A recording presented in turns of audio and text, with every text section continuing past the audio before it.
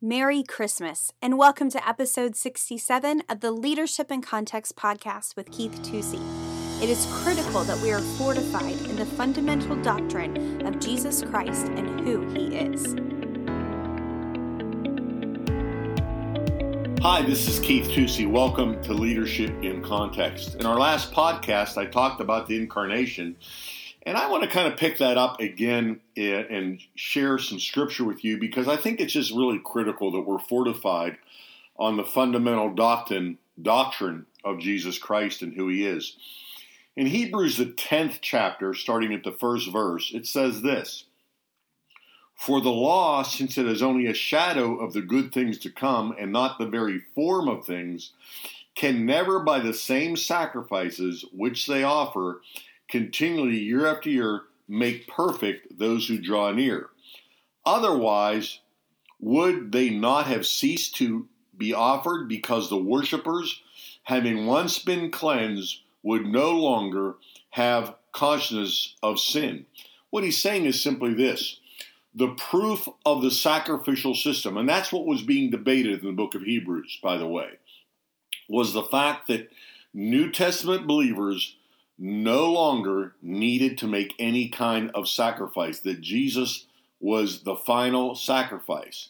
But he's giving a logical argument saying, if those sacrifices really worked, if they were not just a shadow pointing to the true Lamb of God, then why did you have to keep doing them over and over again? He goes on and says in verse 3, "But in those sacrifices there is a reminder of sins year by year, for it is impossible for the blood of bulls and goats to take away sins." This is the verse that I really wanted to get to, but I wanted to give you a little bit of context.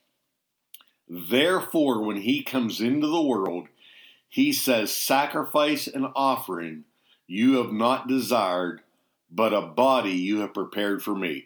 That's my favorite Christmas verse in the whole Bible, right there.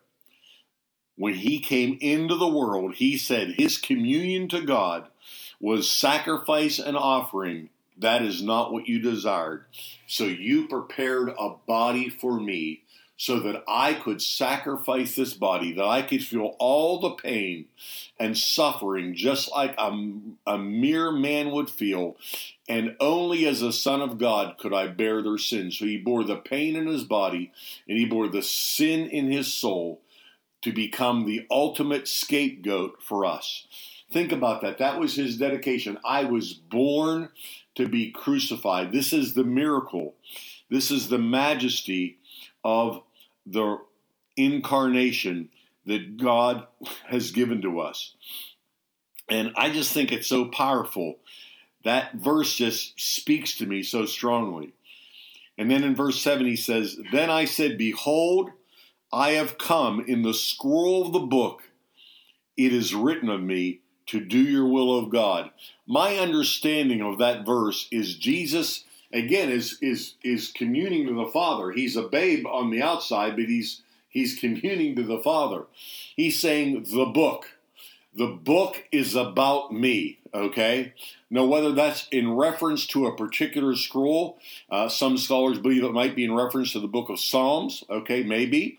Or if it's in reference, maybe, let's say it's to the book of Isaiah that has a lot of messianic prophecies, like Isaiah 9, Isaiah 7, Isaiah 53, on and on, some of the more familiar ones. But nonetheless, it is the book of God. I just choose to believe it's talking about the whole of Scripture. The whole Old Testament was pointing to Jesus. And of course, that was the apostolic argument. When they were in the synagogue and they were waxing bold and they were preaching Christ, what were they preaching? They were preaching Christ from the Old Covenant. They were showing Jesus. They were showing that Jesus was that Lamb of God. And then if you go to the very beginning of the book of Hebrews, the whole argument is laid out there on who He is. And just starting in Hebrews 1:1, it says, "God, after He spoke long ago to" what? "The fathers, the prophets, in many portions and in many ways, in these last days has spoken to us in His Son, whom He appointed heir of all things, through whom also he made the world. Now I want you to think about this. Jesus was the heir of all things, but it says here, through him, God created the world. This is critical doctrine because it shows us that Jesus is not a created being, but he was the creator of all beings. That he was indeed God. He wasn't an angel. He wasn't a spirit being. He wasn't some kind of creation in between man of God. And then he goes on and actually embellishes this even further. In verse 3 he says, and he is the radiance of his glory. Remember, God doesn't share his glory. And the exact representation of his nature, and upholds all things by the word of his power. When he made purification of sins, he sat down at the right hand of the majesty on high. Now watch this. This is important to remember. They're answering a deception. They're answering a false theological position here. In verse 4 he says, having become as much better than the angels, as he has inherited a more excellent name than they. So it's very clear. In verse 2 we see that he is the creator. In verse 3 he's the exact radiance and the representation. In verse 4, he's not an angel. He's better than the angels. Hallelujah. And then in verse 5, he caps it off even more. For to which of the angels did he ever say, you are my son, today I have begotten you, and again I will be a father to him, and he shall be a son to me. By the way, that's a great verse when the Jehovah's Witnesses knock on your door. They're not really too good at answering a lot of them, but that one really seems to some reason to leave them stymied. At which time did he ever say? To which angel did he ever say, this day I have begotten you? Okay? Because that was the time when God put himself in flesh. That's what he's speaking of, that time. He's not talking about the beginning of the world where he initiated time. And then he even goes further in verse 6. And when he again brings the firstborn into the world, he says, let all the angels of God worship him. Only God is to be worshiped, and here we see God directing the angels to worship him. Of course, we know the Christmas story. What did the angels come and do? The angels came and worshiped him. Who else came? The wise men came and worshiped him. The people that encountered him came and worshiped him. Only God is worthy of worship. This is the incarnation. This is God manifesting himself in the flesh. And the book of Hebrews was written to that first century believers, Jewish believers who were struggling with some of these ideas, some of these false teachings that were going on about Jesus. Well, yeah, he was a good man, but he wasn't God. And then someone was saying, well, he wasn't even man. He was just like a spirit being. And he was kind of this messianic creation, this kind of person in between. He was a spirit being, but he wasn't quite man. He wasn't quite God. Very mystical stuff, okay? I guess they were having a hard time wrapping their head around the fact that Isaiah the prophet said unto us, a son will be born, and he will be the everlasting Father, Isaiah 9. Okay, so there we have that connected. He'll be the everlasting Father. A son is born, but he's the everlasting Father. There's only one way that can happen.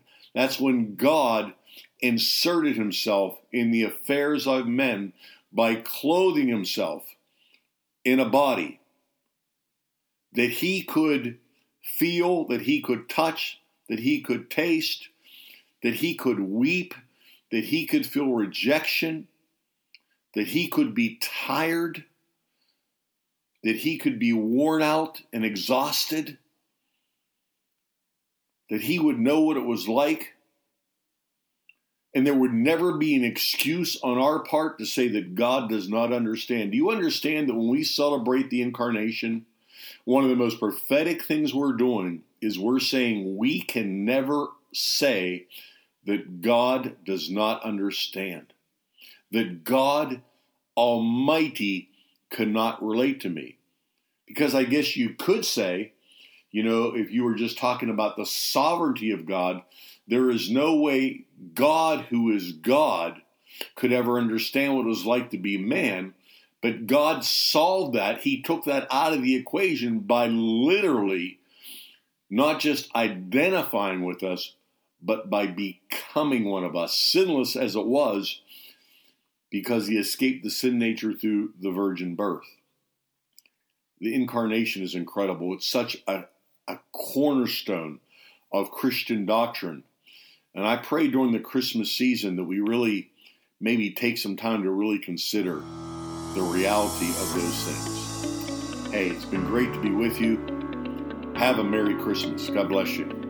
Today, Keith continued his discussion on the incarnation of Jesus Christ.